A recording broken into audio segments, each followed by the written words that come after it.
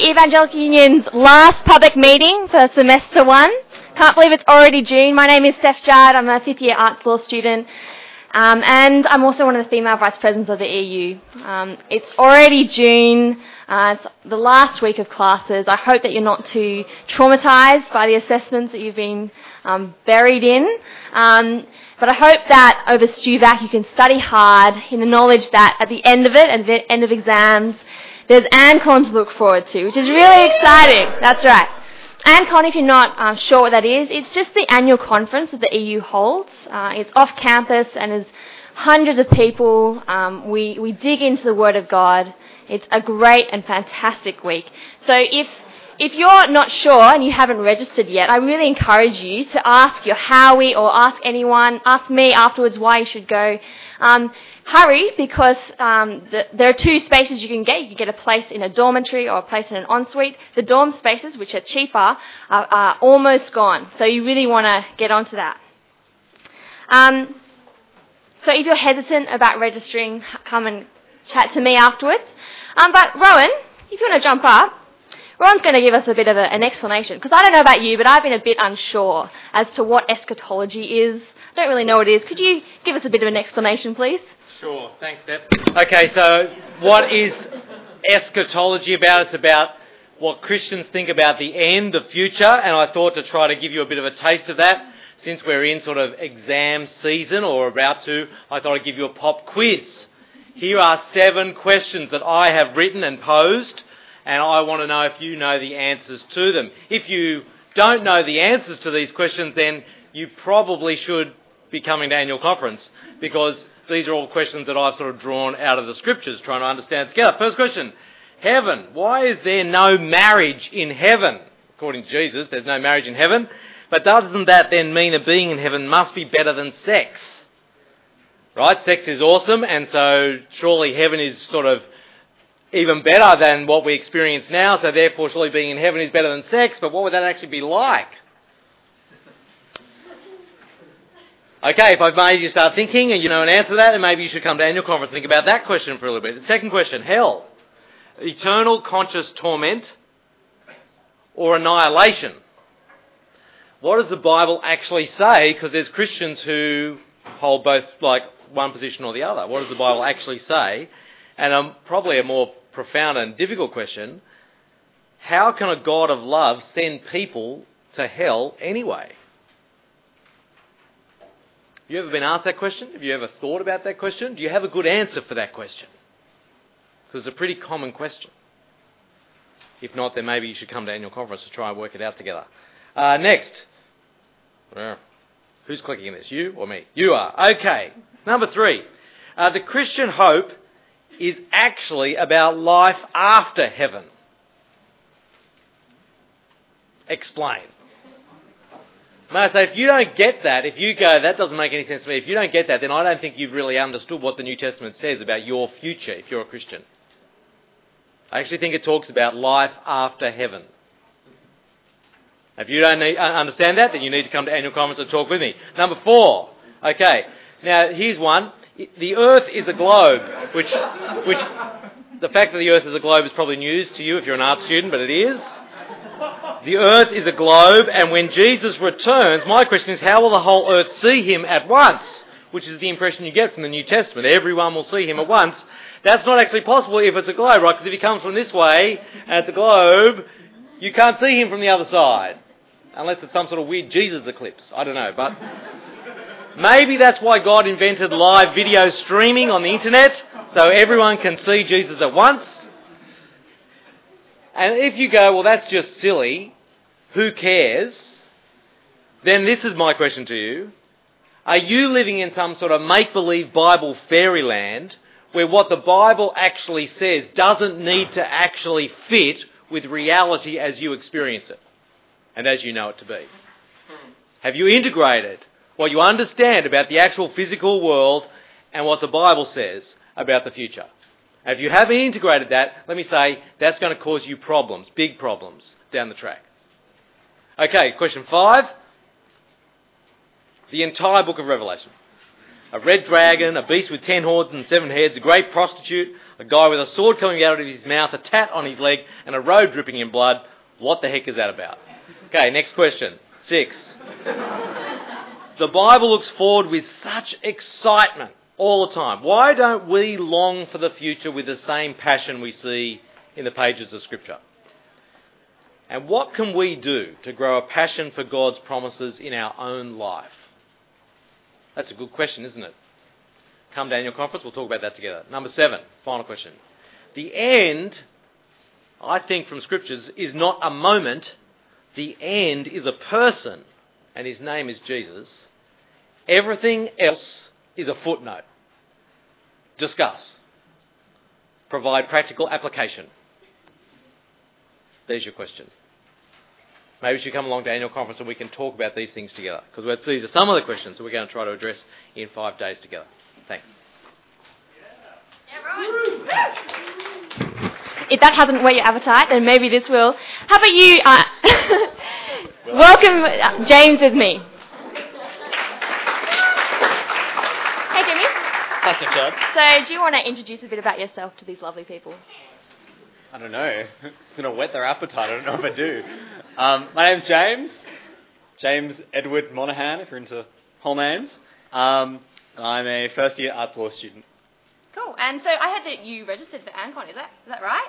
That's pretty accurate. Why did you do that? Mostly because of Boris. Just a bit of a Jack. How's it going? A lot of people who I trust and respect and like very much told me to do it. So I did. And so what are you looking forward to most about Ancon? Look, lots of things. I reckon, I think I'm pretty excited about the talks, to be honest, because I think they're going to be pretty mind-exploding. Yeah.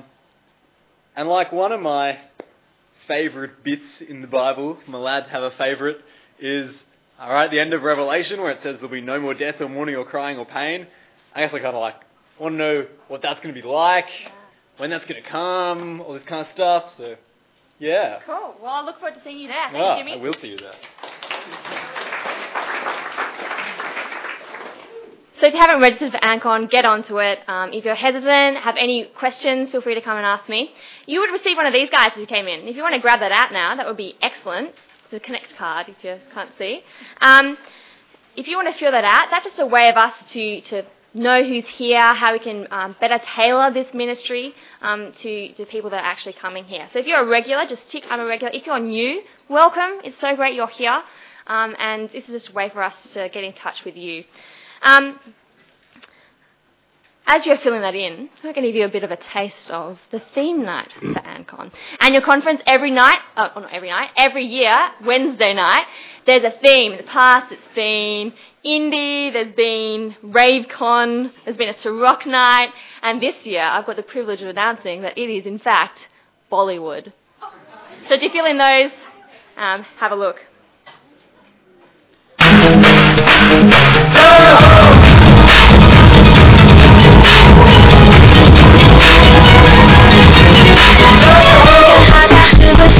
When you touch my body, I'll make you hug it all you got, I'll make you wanna say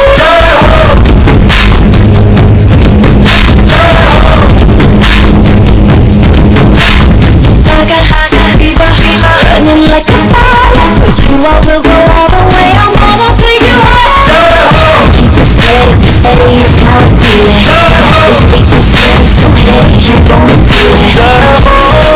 You are the reason that I breathe. You are the reason that I still believe. You are my destiny. No, there is nothing that can stop us. Nothing can never come between us. So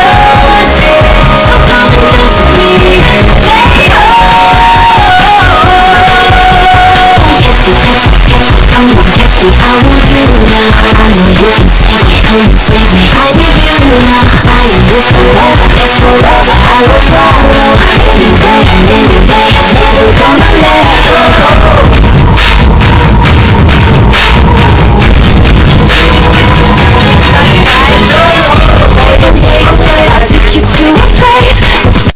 We're going to launch into the talk time. How about I just pray for us and ask for God's help?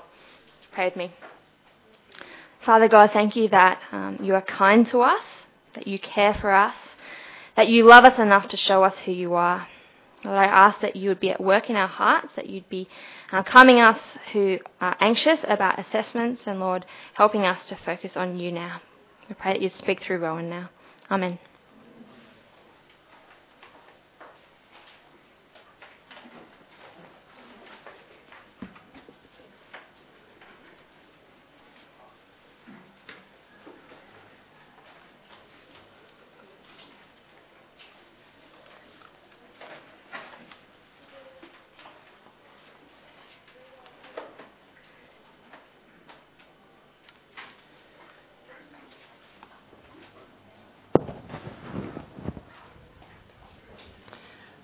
Well, good to see you. I'm glad that you made it here for week 13 at the public meeting. I want to ask you a little question as we get started, and the question is this: who do you listen to and why? Who do you listen to and why?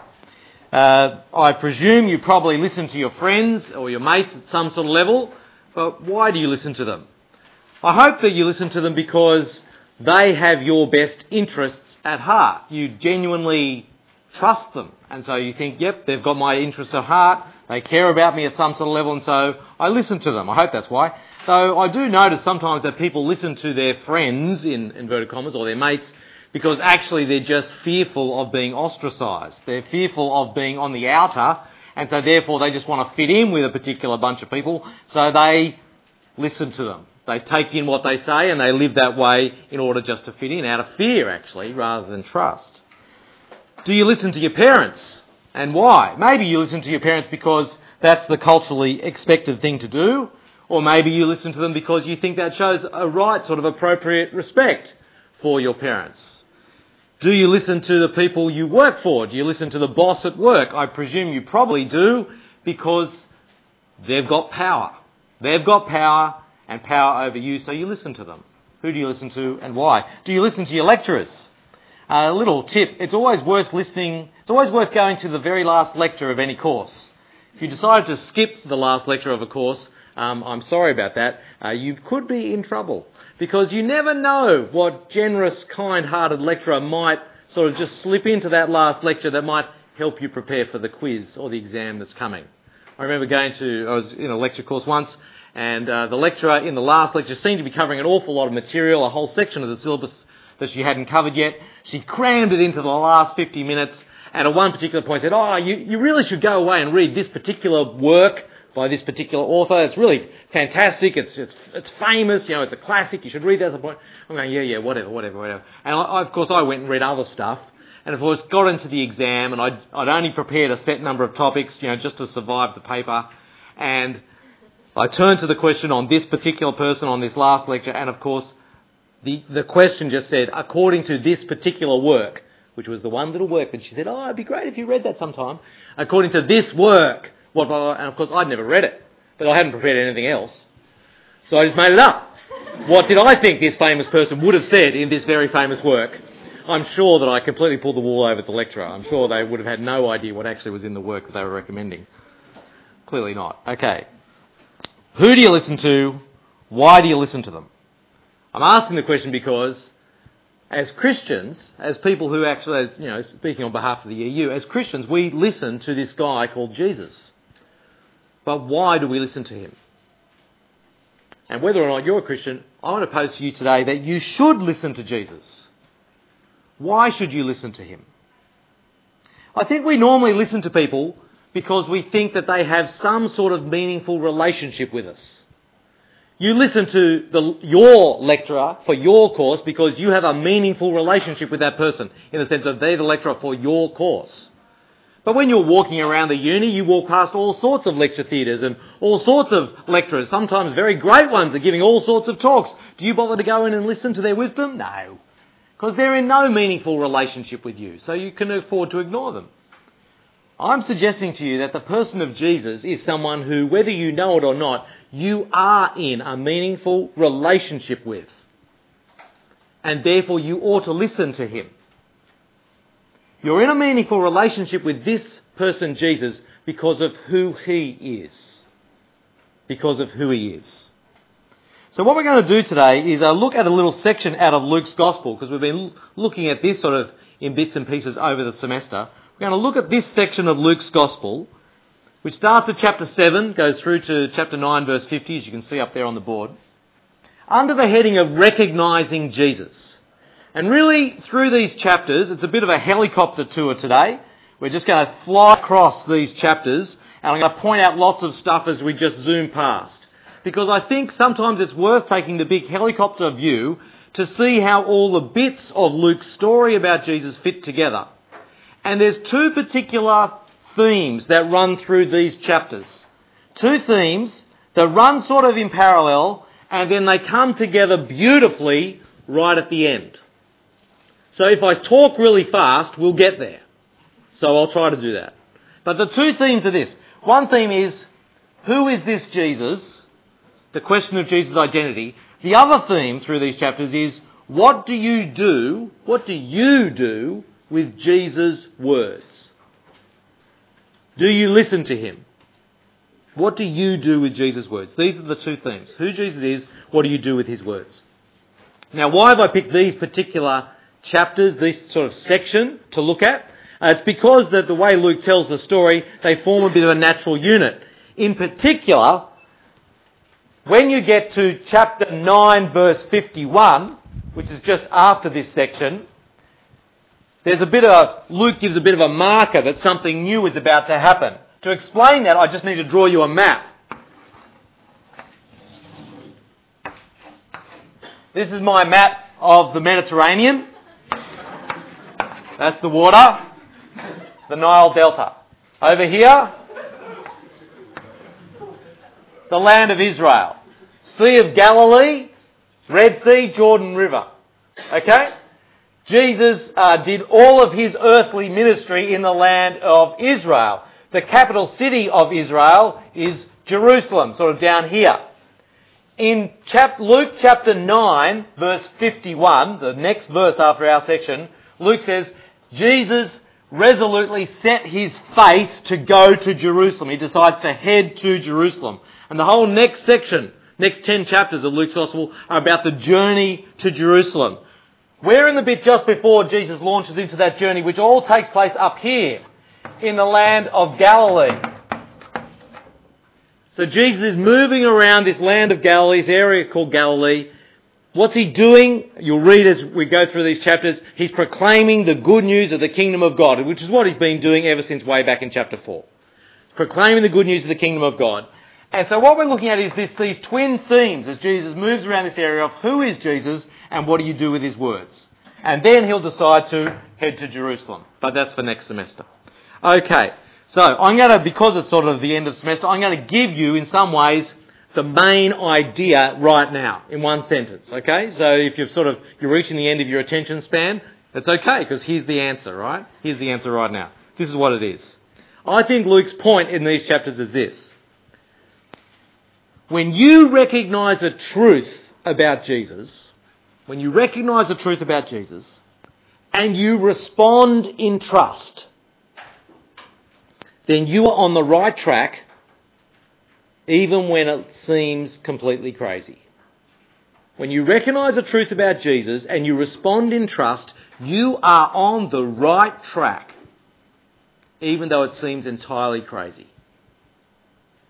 And I think we're going to see that illustrated time and time again just through these chapters. In fact, it's illustrated in the very first little window. Luke gives, I think, about 12 different episodes in this sort of journey around Galilee, this Galilean road trip, as I've called it. Now, I'm not going to have time to sort of go into all 12 in any sort of detail, but let's look at the first one, get a bit of a flavour of it. So I'm in Luke chapter 7. It'd be great to open it up or look on with the person next to you, call it up on your phone, etc. Luke chapter 7, verse 1.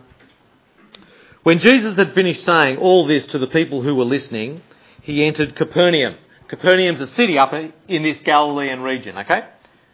There was a centurion servant whom his master valued highly, who was ill and about to die.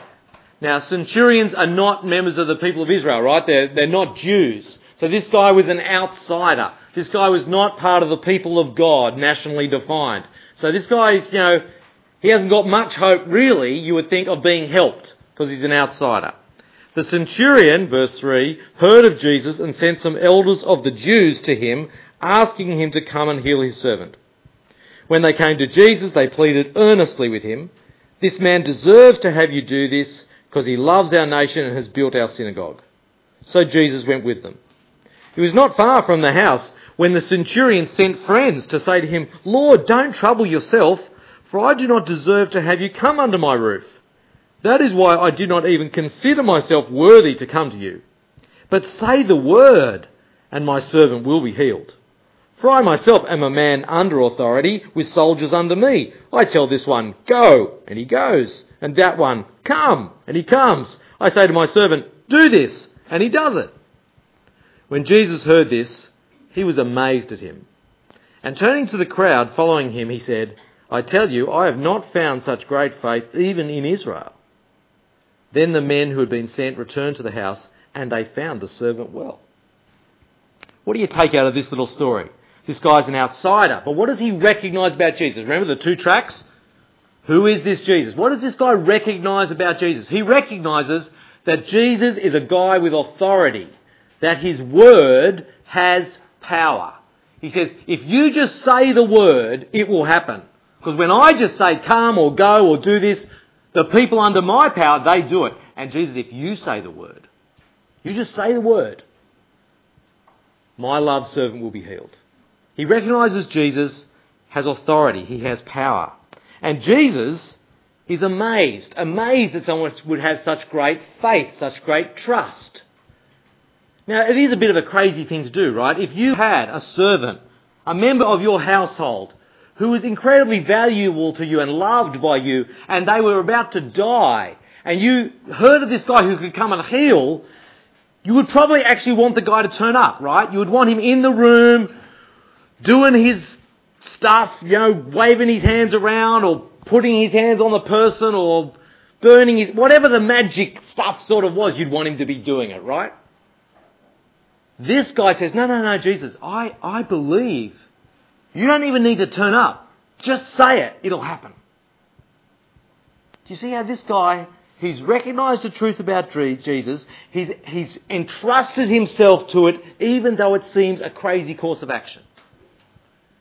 And yet, he's on the right path, isn't he? He's on the right track, because his servant, by God's grace, through the power of Jesus, is healed. I think you see this sort of theme illustrated just here, with these twin things of Jesus' identity and the power of Jesus' words. What are you going to do with his words? This guy entrusted himself to Jesus' powerful word. Okay, so the next little story that happens there starts in chapter 7, verse 11. Jesus moves on with his sort of entourage to the city of Nain, which is another city in Galilee. And as he's entering the city of Nain, a tragedy is unfolding before his eyes. There is a widow in this city or village whose only son has just died. Now, in that day and age, she's a widow, right? So her husband has died, and now her only son has died. This widow is about to become destitute. Like, her life is in real serious trouble. And as Jesus and his friends walk along, they're coming into the village, they see this funeral happening, they work out, it's a child who's dying, it's a boy, he's the only son of a widow. Jesus, we read there, verse 13, is full of compassion. And so unbidden, he goes up and he raises the boy back to life. An incredible work of power. What I want you to notice, though, is what the crowd says. Verse 16, they were all filled with awe when Jesus did this, and they praised God. A great prophet has appeared among us, they said. God has come to help his people. Now, you and I sort of read that and go, yeah, great prophet, okay, that's all good. No. Once again, you've got to have all the weight of the Old Testament in your head as you read that sentence, because Luke expects that you know the Old Testament. A great prophet. Really? What great prophet? Okay, you got your Bible there? Turn to Deuteronomy 18. Turn to Deuteronomy chapter 18, important prophecy in the Old Testament. It's come through the person of Moses. Deuteronomy 18, verse 15. Moses is speaking here, Deuteronomy 18 verse 15. Moses says, "The Lord your God will raise up for you a prophet like me from among you, from your own people. And what are you to do when the Lord raises up this prophet? Notice, because this is really important for what we're doing today. He says, you must listen to him. When the Lord raises up a great prophet like Moses, which he will do one day, you must listen to him. Now flick forward to Deuteronomy chapter 34, the very end of the book of Deuteronomy, which reports Moses' death. Notice what's said here, Deuteronomy 34, the last couple of verses, 10 to 12. And the compiler, who's sort of brought together the book of Deuteronomy, makes this comment after reporting Moses' death. He says, since then, no prophet has risen in Israel like Moses. Right? The prophecy we just read was one day God will raise up a prophet like Moses. The compiler at the time he's compiling says, well, since then no prophet has arisen like Moses, whom the Lord knew face to face, who did all those signs and wonders that the Lord sent him to do in Egypt, to Pharaoh and to all his officials and to his whole land.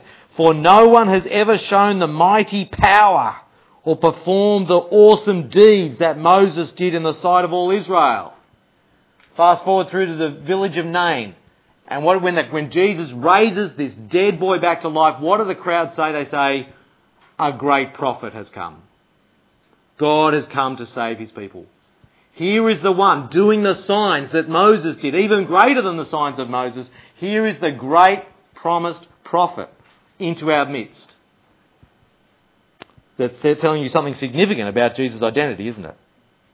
So you move on in chapter 7 to then verse 18. And John the Baptist, who was, if you have been following us through in the book of Luke, he was the one who came before Jesus, talking about the one who would come after him. John the Baptist by this time has been arrested. He's been put in prison by Herod, who's sort of the Jewish ruler of the time. And John the Baptist hears wind of all the things that Jesus is doing, and he's a bit confused. He's going, well, because John the Baptist had prophesied certain things about the guy who would come after him, that, he would baptise with the Holy Spirit and baptise with fire and all this sort of, amazing sort of apocalyptic-like language. He hears what Jesus is actually doing and he's not sure. Is Jesus the guy or not? So verse 18 of chapter 7, John's disciples told John about all these things. Calling two of them, he sent them to the Lord to ask, are you the one who was to come, or should we expect someone else? Now Jesus' answer to John is very interesting. What Jesus says is, well, go and tell John everything that I'm doing, but he describes it in a certain way. He says things like, tell him that the blind are seeing, the lame are walking, the gospel is being preached, the good news is being proclaimed to the poor, and the dead are being raised. Why is that significant sort of language? Because the language he's using comes straight out of the Old Testament. It comes straight out of a particular chapter, Isaiah chapter 61. In Isaiah 61, there's a prophecy about one who would come, who would be the servant of the Lord. And Jesus is using servant of the Lord language as sort of a message to John the Baptist. John, I'm doing exactly what Isaiah, servant of the Lord, would do. So yes, I am the one to come. And then Jesus says something else about his own identity, but he does it indirectly. It's like if I say to you, here is my daughter, and I point at her, or someone else points at her maybe and says, there's Rowan's daughter, that tells you indirectly something about me, right? Indirectly. What Jesus does is he points at John the Baptist and says, I'll tell you who John was, as an indirect way of saying something about who he is. And he quotes Malachi, another Old Testament passage, Malachi chapter 3 verse 1. He says, John the Baptist is the guy spoken of in Malachi 3:1. In Malachi 3:1, the Lord God says, I will send my messenger ahead of me before I come to my temple. So John the Baptist is the messenger being sent ahead of who? Ahead of the Lord God. So in an indirect way, Jesus is actually saying, yes, I am the one who is coming to the Lord's temple. The Lord is coming to his temple in me. Which is an incredible thing to say. So Jesus is making some comments here about who he is, his identity. But not everyone can accept this about Jesus' identity. Move on. We're into chapter 7, verse 36. Jesus then goes to a Pharisee's house. Pharisees, you might remember from earlier in the semester, the religious, holy people, They really cared about the Old Testament law. They wanted to be pure all the time. He goes to a dinner party put on by Simon the Pharisee. While Jesus is there, reclining at the table, as was the custom of the day, sort of lying down on your side to eat, there's a gatecrasher into this dinner party. The gatecrasher is the town prostitute. In the text, she's called a sinful woman, a woman who is known to be a sinner, which all the commentators sort of say, it seems that this means that she was probably the town prostitute. She walks in, she gatecrashes this holy man's dinner party. Already, surely, that is a bit of a crazy thing to do, right? So what happens is, she comes in, she goes up straight up to Jesus, and she starts crying. She goes up to Jesus, she started crying, and she's crying over his feet, and then she's drying his feet with her hair. And then she's pouring perfume on his... What is she doing? Why is she in such tears? Why has she come to Jesus? I take it it's because she's recognised something about Jesus. In fact, Simon the Pharisee looks at the scene and says, clearly Jesus cannot be a prophet. Because if he was a prophet, he would know this woman is a terrible sinner and he wouldn't have anything to do with her. So Simon's decided he can't be the prophet. But actually Jesus' response is, no, this woman understands how loved she is. That's why she's come to me. And you can see Jesus' response to this woman is, woman, your sins are forgiven, in verse 48. Your faith, your trust in me has saved you. See, here was a woman doing a completely crazy course of action, right? To gatecrash a holy person's dinner party, to start crying and drying and anointing the feet of this prophet-like figure, Jesus. What a crazy course of action. But she'd recognised something about Jesus. She'd recognised that in Jesus was the forgiveness that she so desperately needed for the stuff in her life. That she couldn't get fixed anywhere apart from in Jesus. She recognises this truth about Jesus. She entrusts herself to it. And guess what? She's on the right track, isn't she? Your sins are forgiven. Your faith has saved you. Even though it seemed crazy. Even though it seemed crazy. And notice the guests still are then perplexed about the identity of this Jesus, because they're going, wow, who is this who could even forgive sins? That just seems so... Who could do that? This same question of Jesus' identity is being raised. Then you come in chapter 8 to what turns out to be a really important sort of pivotal key point in these chapters. Because Jesus tells a story that if you've been around Christian circles at all, you've probably heard it before. It's called the parable of the sower. Jesus is well known as a teller of sort of these parables, these little stories that make a point. This is a really famous parable. Really famous. And it goes like this. Jesus says a guy goes along and he's a farmer, he's got some seed, he throws out his seed, some lands on a path, but the birds come and take it away. Some lands in rocky soil, which means it starts to grow, but there's no room for the roots, and so they're sort of stunted in their growth. Some seed falls amongst thorns, which means it grows initially really well, but then the thorns grow up and choke it. And some falls in really good soil and yields a massive harvest. He tells the story just like that, and then he says, whoever has ears to hear, let him hear. And sits down, stops there. Which frankly is really bizarre. Like, what the heck was that about? Like, what are we meant to take away from that? It's actually left very enigmatic. And you can see that what happens is, then the disciples come up to Jesus and say, look, Jesus, what was that about? What was the point of that? Like, we're on your side, but that was a bit out there. And Jesus says, in verse 11, he says, this is the meaning of the parable. And then he explains it. The seed is the word of God. Those along the path are the ones who hear, and then the devil comes, takes away the word from their hearts, so they may not believe. That's the word for faith, for trust. Believe and be saved. Those on the rock are the ones who receive the word with joy when they hear it, but they have no root. They believe for a while, but in the time of testing fall away. The seed that fell among the thorns stands for those who hear, but as they go on their way, they're choked by life's worries riches and pleasures, and they don't mature.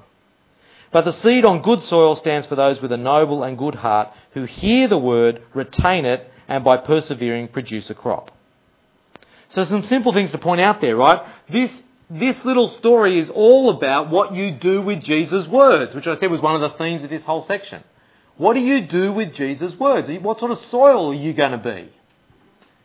What Jesus wants is for us to hear the word, retain it, keep it, right? And persevere in it. To keep doing it.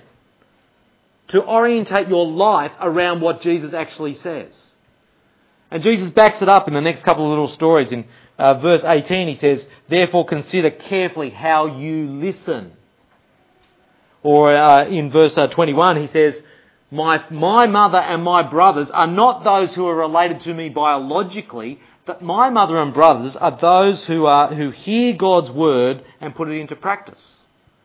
Hearing God's word and doing it is the most important thing. And so the challenge is, what sort of soil are you going to be? And, I've been hanging around the EU for a while now. That's sort of a small understatement. And tragically, I know many, many people who've sat in various lecture theatres across the campus in EU public meetings who are no longer calling themselves Christians. They did then, but they don't now.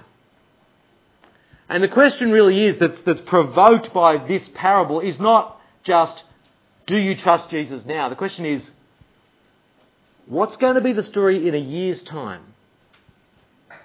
What's going to be the story in 5 years' time? What will be the story in 25 years' time? Will you be the good soil that has heard the word, retained it, and persevered in it? Or will you be the rocky soil?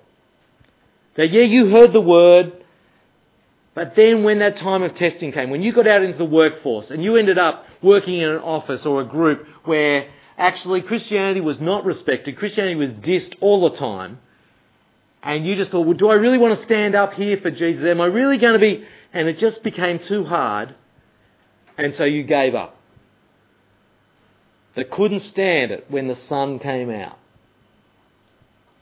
Will you tragically be the sort of person who, yes, will just get consumed by the rest of life, and so Christianity falls away gradually over time, yes, but falls away nonetheless by life's riches, the establishing of my career.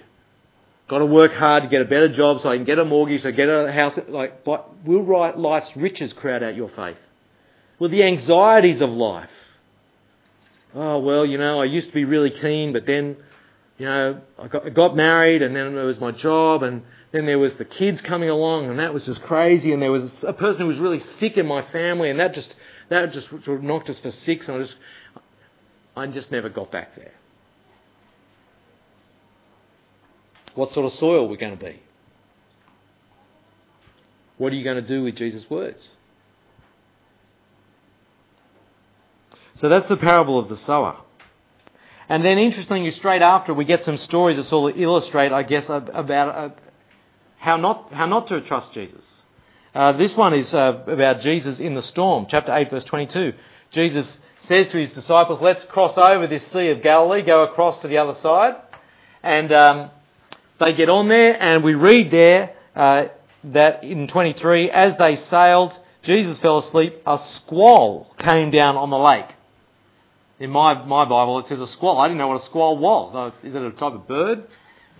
Is it some sort of UFO? I don't know what a squall is. And then, 2 days ago, Tuesday, the massive storm that came through Sydney on Tuesday, I'm in the car getting home from a lift with somebody, and on the radio it said, it's squall conditions have hit Sydney.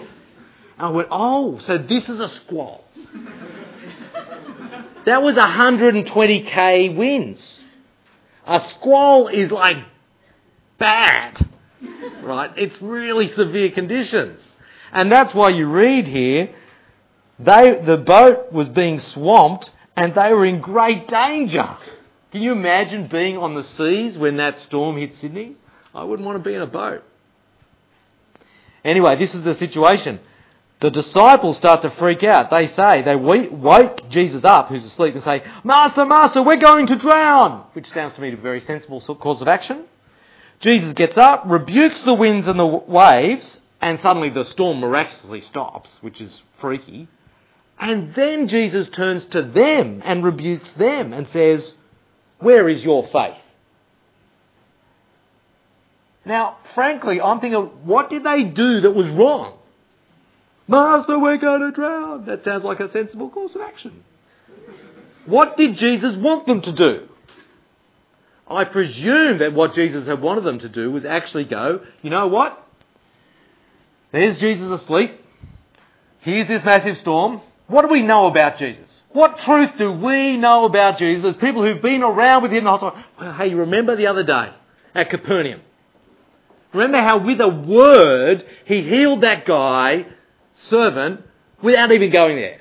That was amazing. And then do you remember we went to Nain and he raised that dead child to life? Do you remember that?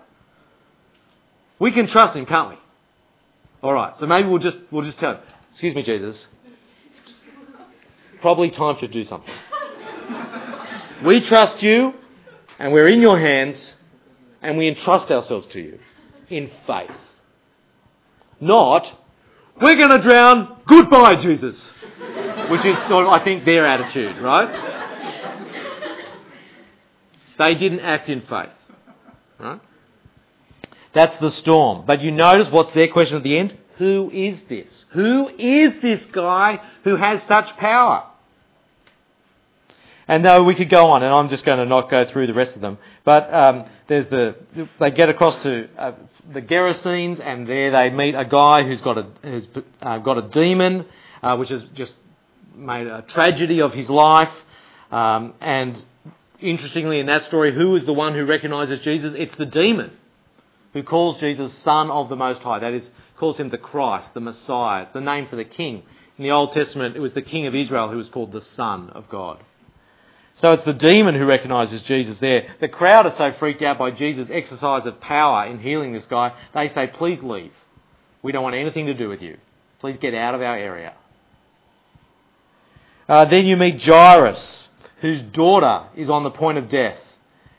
And he begs Jesus to please come. And so Jesus heads off that way, but along the way, a woman who has a terrible bleeding problem is miraculously healed by Jesus. And what Jesus says to the woman is, your faith has healed you. Your trust, right? Again, it's, how do you respond to Jesus? It's trust. That's what's healed you. And just as he says that to her, word comes that Jairus' daughter, who was ill, is now dead. So they say, well, I guess don't bother, Jesus. But Jesus says, no, what have I just said to this woman? Your faith has healed you. He says, just believe, just have faith, and this one too will be healed. And indeed she is. It's how you respond to Jesus. Jesus then sends out 12 when you get to chapter 9. Sends out the 12 and they go all through the region proclaiming the good news of the kingdom and healing people. And such is the big sort of news of this event that's going on that even Herod, who's the Jewish ruler of the time, even he then says, who is this guy? Who is this guy I keep hearing about, this Jesus? And then Jesus feeds 5,000 people at once, which is a very impressive but also deeply symbolic action. Because Jesus heals 5,000 people at once, which has echoes of what happened to God's people way back at the Exodus.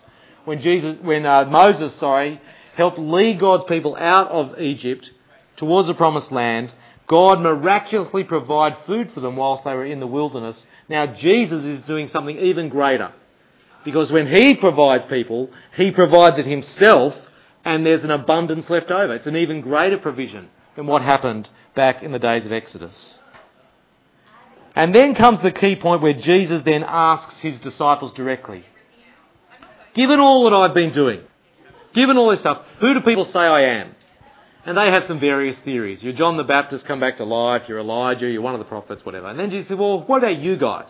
You've been with me the whole time. Who do you think I am? Right? He puts the identity question up front and centre, and he comes back and saying, Peter says, I think you're the Messiah.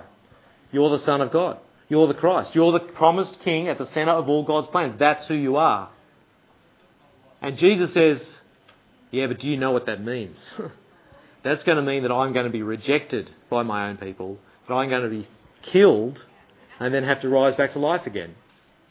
And then he says, even if you want to follow me, that's what it's going to be like for you too. You have to deny yourself, take up your cross and follow me. Because if you want to save your life, you have to lose it. You have to give up your life to actually follow me. Now there's a word of Jesus, isn't it?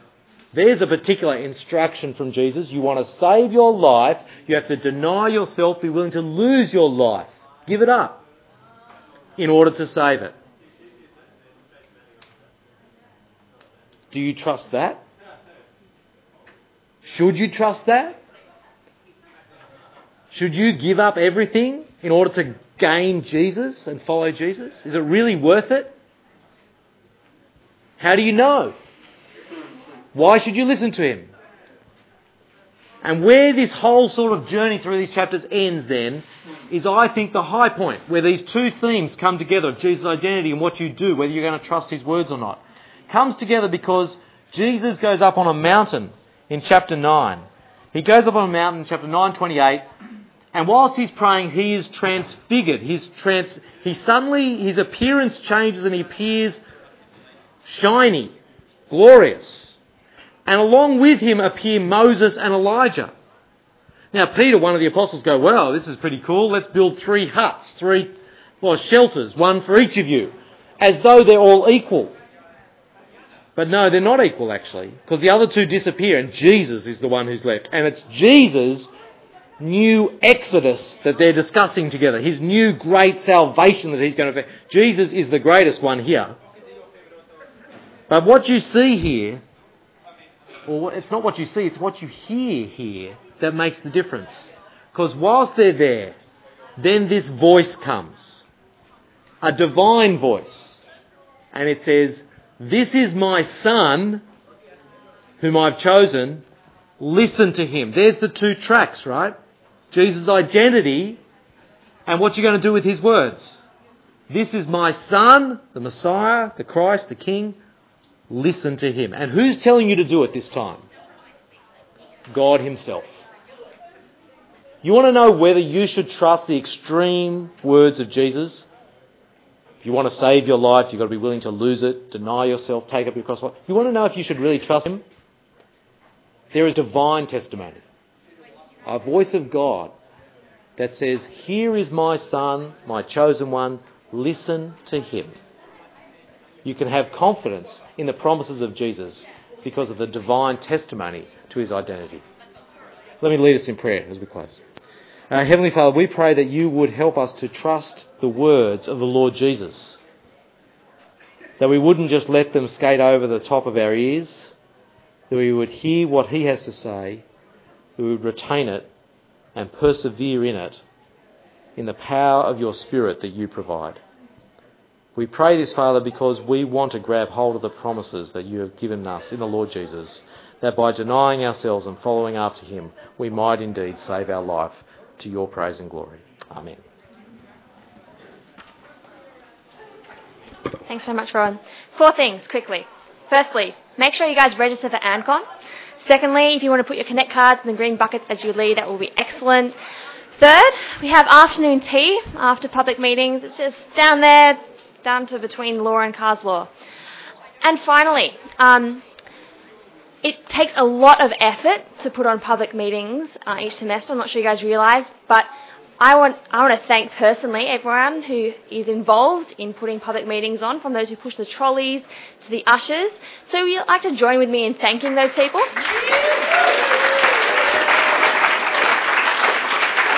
And in particular, there's one person to whom we all owe a great debt for her tireless work and sacrifice in loving us and serving us in putting public meetings on, and that's Em Lane. And so I just want to thank Em. All right, study hard. Hope your exams go well. See ya.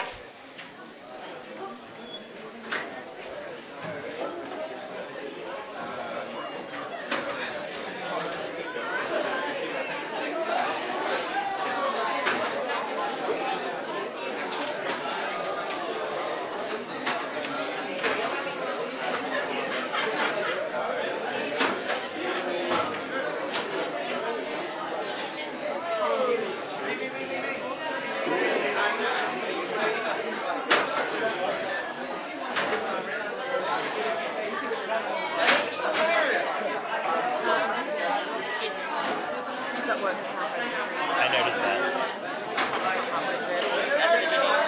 I did notice that. I grabbed my iPhone out and started recording on that as a backup in case this doesn't work. I'd imagine this one should work.